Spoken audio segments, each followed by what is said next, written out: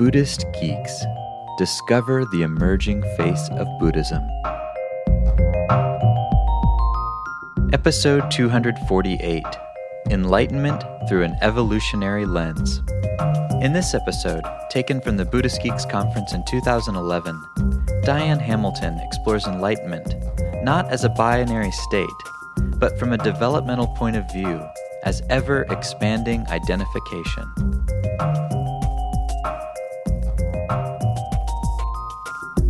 Buddhist Geeks is supported largely by the generosity of our listeners. If you like what we're doing, please consider making a one-time or monthly recurring donation by visiting buddhistgeeks.com/donate.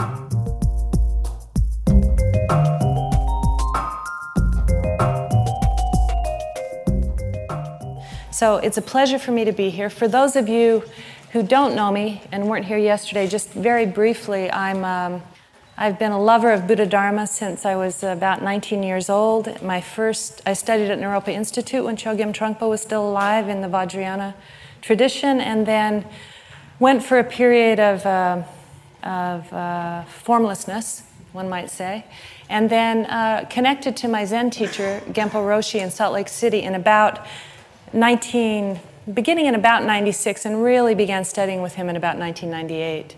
And just about the time that he developed the Big Mind process. So I've been working with the Big Mind process as part of my teaching really since about 1999. And the other really enormous influence is the work of Ken Wilber. And it was just one of those, I like that I can say the word karmic in this room and not have to explain myself or apologize.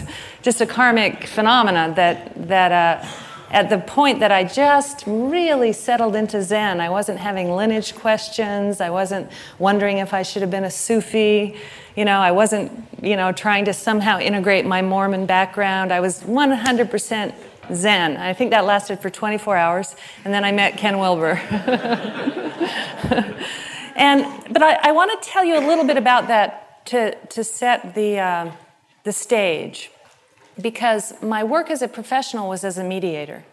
And I'm a meditator with a lot of meditative training and very little talent. And I'm a mediator with not a lot of mediation training and more talent. So I worked professionally. I was the director of dispute resolution for the Utah court system, and my job was really to promote mediation, to develop mediation programs. I facilitated many, many, many conversations, many negotiations. And I realized at a certain point in my work, and it was about 2003, that we were operating with a very naive assumption. And the assumption that we operated with in the mediation community was that perspective taking was natural and that everybody could do it, that we could change perspectives. And I realized that as a mediator that actually that wasn't true. I went into mediations in which some people actually had a difficult time taking their own perspective. And, it doesn't make any sense, but then when you think for a minute about people who have abuse histories or people who live in cultures, if you're a young person, you're not really allowed to give your opinion, that it became very obvious to me that some people literally couldn't take their own point of view, and for me to ask them what they wanted or what they thought was to presume something that simply wasn't the case. Then you would have people who could take their own point of view but couldn't take the point of view of the other. Most of you in this room fall into that category. No, I'm kidding. But we all know what that's like, right? To be really in our own perspective and to not be able to somehow take the perspective of our spouse or of our girlfriend or of our mother, whatever it is, or whoever it happens to be. We have moments where we get very fixed and very attached to our way of seeing things. It becomes difficult to hear the other. We all know that experience. And then I would find that there were people who could take their own point of view. They could take the point of view of the other. They could take the point of view of a judge or of an attorney. They could take the point of view of the past and the future. And there were other people who could take a point of view on the process itself. So they were like magic, those people. And the interesting thing about those people is they were the easiest to work with, and they also tended to give away the most.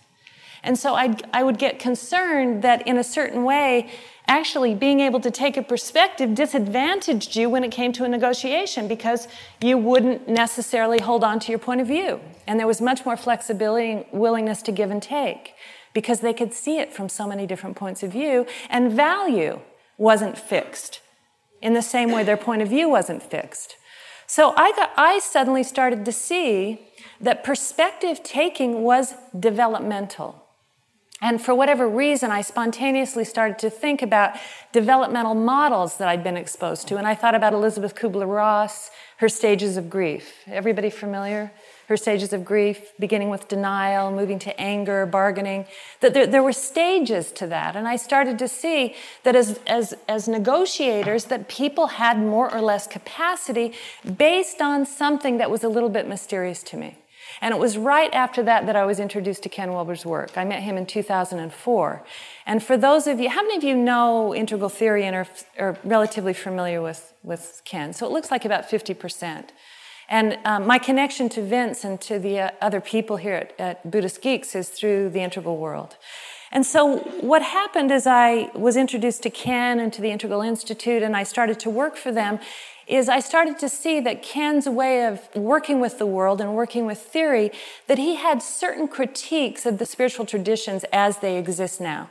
And one of his critiques was that they tended to, and all the five great traditions emerged in human consciousness from about 3,000 to 5,000 years ago, and he placed the traditions in an evolutionary spectrum, not just in terms of culture, but in terms of the entire spectrum of human beings.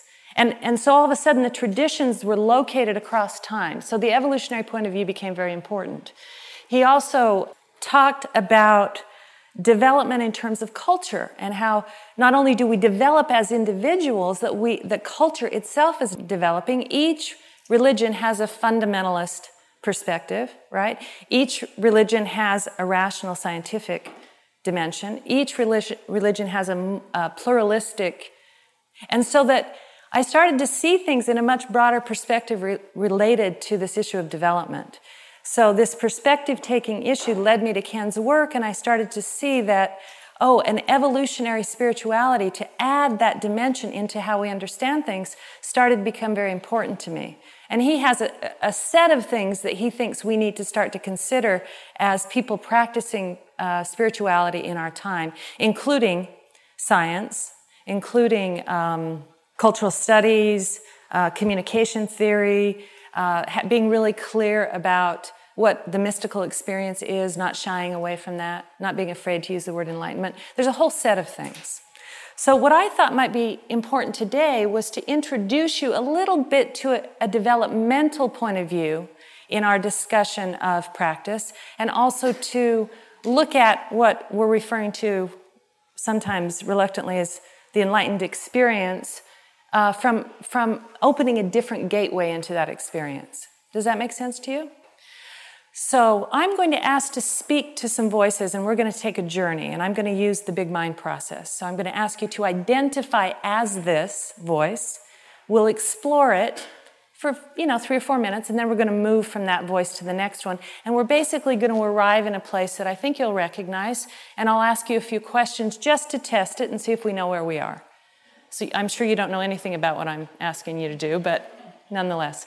So the voice I'd like you to identify with is the voice of the egocentric self. So just identify as the egocentric self, and let's see who you are. So who am I speaking to? Okay, the egocentric self. So you can raise your hands. Just tell me about you. Tell me what you notice, who you are, what your identity is, what you're concerned with. What are you concerned with? Yes. Okay, good. I'm great. And I'm concerned with myself. Yes. Okay, so as the egocentric self, I'm right and you're not. Good. What else? Yes? So in one moment, I feel right and very confident, but in the next moment, I'm confused. So I change. How many of you, as the egocentric self, do you change and do you feel a little unstable? Okay. Sometimes you feel great. Sometimes you feel diminished. Okay, good. What else do you notice? Yeah. Oh my God. I'm not going to, have you ever heard that? I'm not going to say. I'll tell you afterwards. It's kind of crude, but it has to do with opinions and body parts. So anyway, yeah, go ahead, please. Having many opinions and many preferences, please. In that vein, I think we should switch places. Okay, very good. I think we should switch. Excellent. What else? Please. Okay, I'm absorbed with myself, and we explored this yesterday a little bit, and one of the things that's important to me as a teacher is that I work really hard, particularly based on this notion of human development and developmental theory, not to make the egoic experience a bad one, okay? This is one of the things that I think we can outgrow, is that the ego is bad and wrong. The ego suffers. That's a very different thing. The ego suffers, but from a developmental perspective, and the reason we should consider development as part of our spiritual practice is that developing an ego is absolutely not only natural, but necessary. Okay? And then within that egoic experience, we can have what we call a healthy or an unhealthy ego, but it's a localized experience. There tends to be a lot of stress, a lot of emphasis on survival, on accomplishment, on being seen, just all the things that the self is concerned with. So the self isn't bad, the self is simply limited and tends to suffer. Is that fair? Are you with me? Okay. It changes it a little bit. So I'd like us to grow in our identity right now. I'd like to ask you now to identify as the ethnocentric self. The ethnocentric self. You just got bigger in your identification. So who am I speaking to? The ethnocentric self. Now, spiritual seekers tend to disown this voice. Okay? So I'm going to have to probably work with you to help you find it. So, as the ethnocentric self, who are you? Better than everyone else. Sure, but my group is. Right? So I just grew. I'm not just concerned with myself. I'm now concerned with my group. My family, my nation, the people I belong to, the people I feel at home with. Do you know who you are? Okay, yeah, please.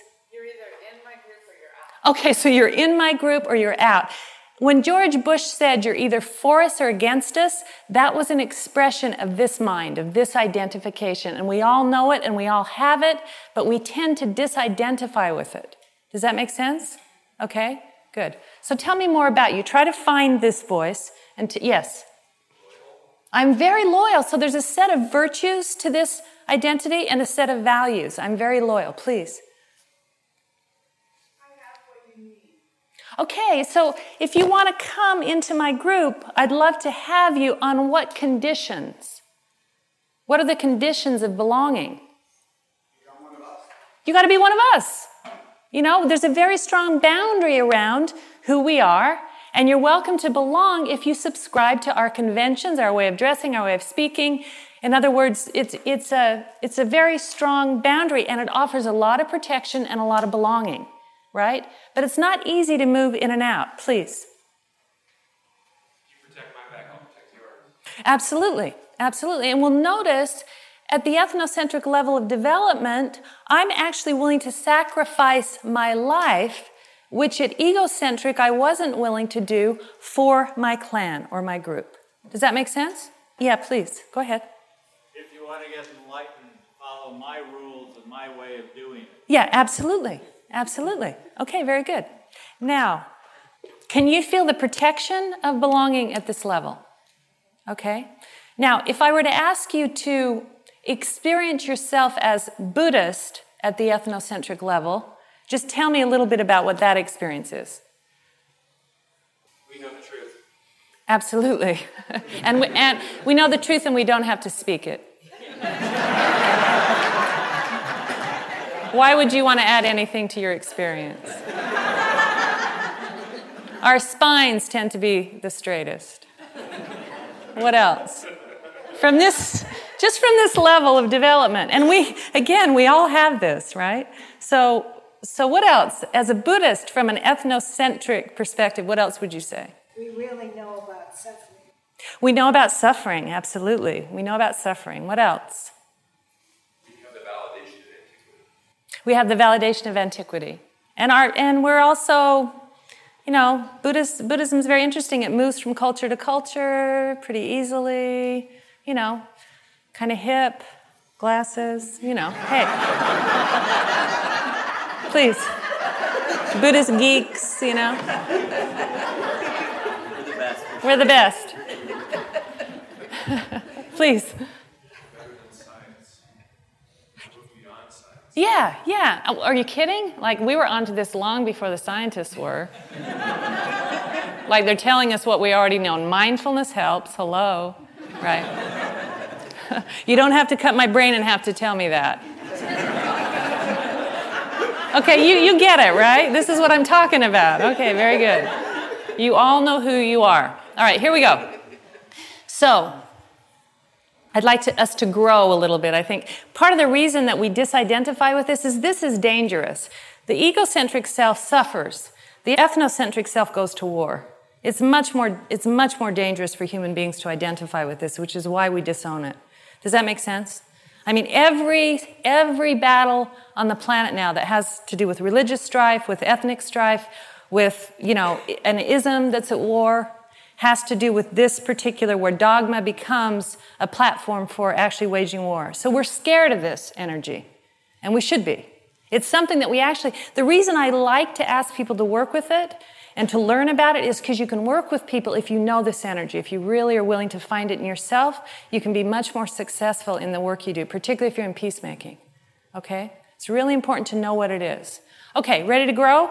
We're ready to get out of here because it's dangerous to be here, right? Okay, let me speak to the world-centric self, please. The world-centric self. So who am I speaking to? World-centric self. So tell me about you. Who are you? What happened? Yeah. You do what? I drive a Prius. You can hear there's a little ethnocentrism in that. I drive a Prius. But again, so we'll notice that this sense of identity at that actually it's there at world-centric too. Like, I actually care for the planet, unlike you people who are ravaging it and driving those SUVs. So we still feel that, I just grew. I became a member of humanity. I'm now open to the Muslims, and I'm open to the Jews, and I read Kabbalah, and I care about Christian mystics. I'm open, but I still scowl just a little bit at the ethnocentric people. Does that make sense? You're not quite as big as I am. Go ahead, please. We're all connected, and your suffering is my suffering. Absolutely. We're all connected, and your suffering is my suffering. Beautiful. So I saw a hand over here, I think. Yeah. Similar to hers, but there's so much suffering and so much harmony. Yeah. So all of a sudden, at this level, I really feel like I belong. And I also feel that the pain of the world is mine. And it's extreme, right? I mean, it's one thing when I'm just dealing with myself and the suffering. It's another thing when I'm dealing with the suffering of my group and trying to work through the legacy of my people. But it's a whole other thing when I realize, oh my God, the suffering of the planet is enormous. And I experience it and I feel it. When there's an earthquake, in Haiti, or when there's this nuclear disaster in Japan, I'm affected by it. I care about it. What else comes into focus at this level? What else do you notice that becomes important, please? But as important as the suffering is the immense harmony at that level. There's so much beauty and amazing. Yeah. Like the national boundaries dissolve, I start to see the beauty of the ecosystems, caring about the species and the planet comes online. So this world-centric experience. All of a sudden we see a global community, we see technology, rather than being threatened by difference, which at the ethnocentric level we're threatened. Rather than being threatened by difference, we're interested in it. Like, I want to learn to speak your language. I want to dress like you do. How many of you have practiced in more than one spiritual tradition? You've done, of course, shamanic practice, Buddhist practice. I mean, it gets a little sloppy sometimes, trying to keep people in a container, So as the world, again, my awareness just expanded, my values changed, the planet becomes important, sustainability is an issue for me, human rights, and what you see in culture is the world-centric level of development emerged in human culture at the time of the Enlightenment in Europe, but really came on to, with the birth of the United Nations, the women's movement, gay rights, all these things are basically flowering of this level of development. Does that make sense to you all? Are you with me? Is this a new idea for you? Not necessarily. Okay, please. I'm unfocused. Okay, it's just too big. Okay, well, it's just about to get bigger. Yeah, go ahead. I'm afraid for us. Yeah, I'm afraid for us.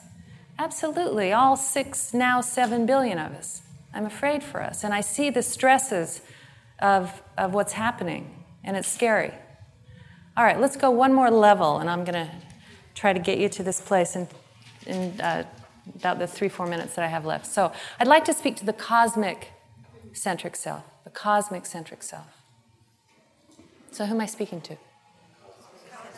The cosmic-centric self. Okay, good. Tell me about you. Yeah, I'm vast. Very good. Everything sucks, but it's okay. Everything sucks, but it's okay. That's a modern-day Rumi line. Suddenly the mystic poets, you know. The jazz musician, Wynton Marsalis, he said, jazz taught me that everything is fucked up and everything is cool.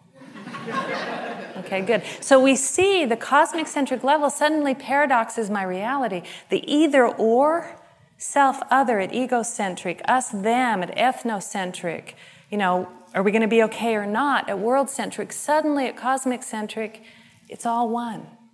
It's the same, right? Good. Somebody's hand was up over here, please. All right, so suddenly my whole experience of time and space just shifted. What happened to the urgency that I felt at world-centric?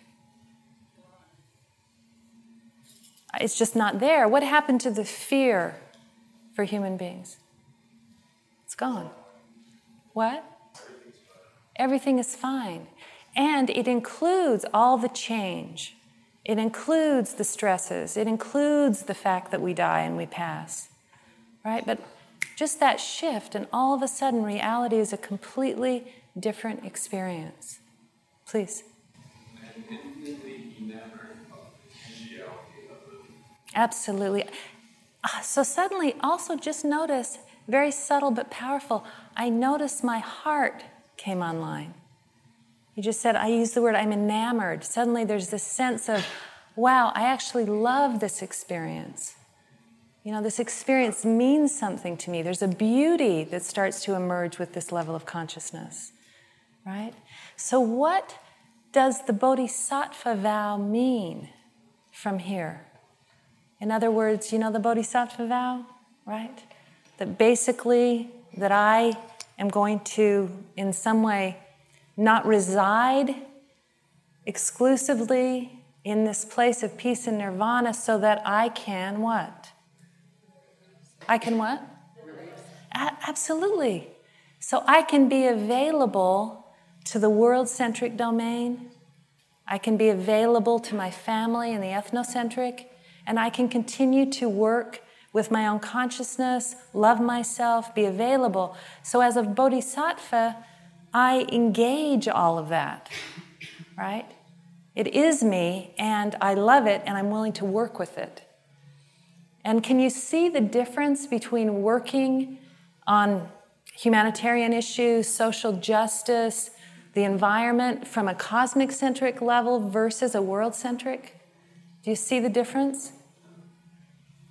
Like your compassion is large enough to actually handle what you're doing because it's not yours. Okay? You with me? All right, good. I think that's a great place to stop. Thank you very much.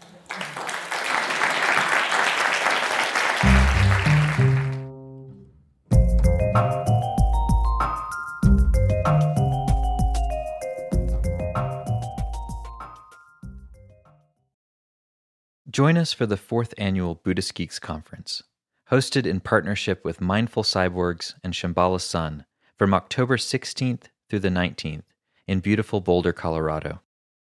This year's conference will be exploring the convergence of Buddhism with modern culture and technology through informative keynote presentations, idea-packed TED-style talks, self-organizing community dialogues, and contemplative workshops and practice periods.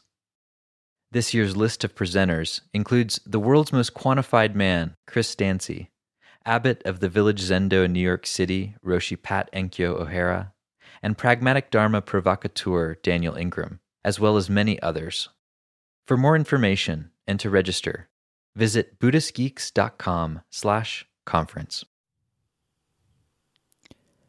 After nearly a year in private beta, the Buddhist Geeks Network is now open for any independent practitioners who want to engage in interdependent practice. You can find out more about the Buddhist Geeks Network by visiting BuddhistGeeks.network. And if you'd like to join the community and join us in regular social meditation practice or other events that we host there in the network, all freely offered, you're very welcome to do so, again, by visiting BuddhistGeeks.network. Love to see you there.